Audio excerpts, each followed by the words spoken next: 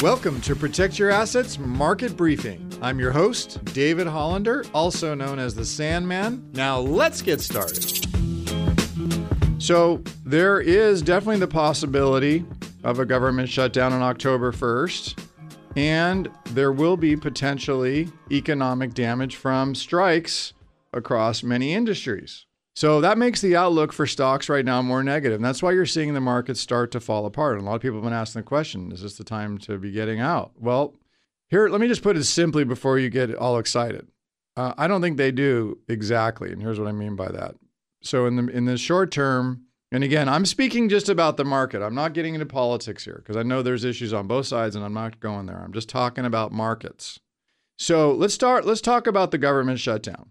You've likely read or heard on the media, because I've seen it all over the place this past week, that the government is headed for a shutdown on October 1st. And unless Congress can pass a new continuing resolution and President Biden can sign it, we've got a problem. At this point, I think it's unlikely to happen.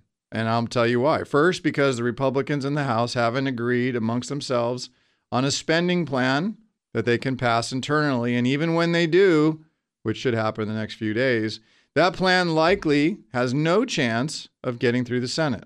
Instead, the plan will mark the start of negotiations over a continuing resolution that ultimately will pass. But even at an accelerated pace right now, it's unlikely to occur before October 1st. So I think the government's likely to shut down. And why that may be ominous and scary, like the dozens of other government shutdowns before it, it won't have a material impact on the economy or the market. And here's why. First, the government doesn't shut down. Only parts of the government shut down. And none of them are essential, meaning the military still gets paid, Social Security and Medicare still operate, etc. Second, some federal workers will be furloughed and they will not get paid during the shutdown. However, they will get all the money they should have been paid via back pay once the government reopens. Third, government shutdown don't last that long. The most recent one, which occurred, you may remember, in 2018 under President Trump, lasted 35 days. And that was the longest shutdown ever. The next longest shutdown, well, that was under Clinton. It was 21 days. And after that was Jimmy Carter. Oh, it was Jimmy Carter, remember? 17 days.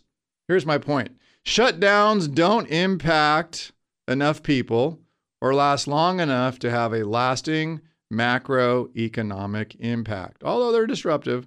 So let's not worry about that. Let's turn to the various strikes occurring across the country. We currently have right now 3 larger scale strikes ongoing across the country. 2 are centered on the entertainment industry, as both the Writers Guild and the SAG-AFTRA are on strike and have been for weeks. The third strike is in the automotive industry, as we keep hearing about. And while strikes are disruptive to economic data, because there's less cars produced, less motion pictures, etc. And the longer the strikes go on, that's going to impact economic reports like the Industrial Production Report, PMI we like to look at, and GDP. You can hear the Protect Your Assets Market Briefing on your favorite podcast app or as an Alexa flash briefing. Just search for Protect Your Assets Market Briefing. Links to subscribe free wherever you listen are at libertygroupllc.com/PYA briefing. The following program is paid for by Liberty Group, and the views and opinions of the host do not represent those of the station or its ownership. Investment advisory services are offered through Liberty Wealth Management, an SEC-registered investment advisor. Legal information provided on the air is not intended to be a substitute for callers hiring their own lawyers to advise them about personal legal matters. The information provided is general financial comment and cannot be relied upon for your specific financial situation. Investing involves risks, including the risk of loss of your investment. Please consult with a financial professional before investing. California Life Agent number 0B48569. You're listening to the Protect Your Assets Radio Network.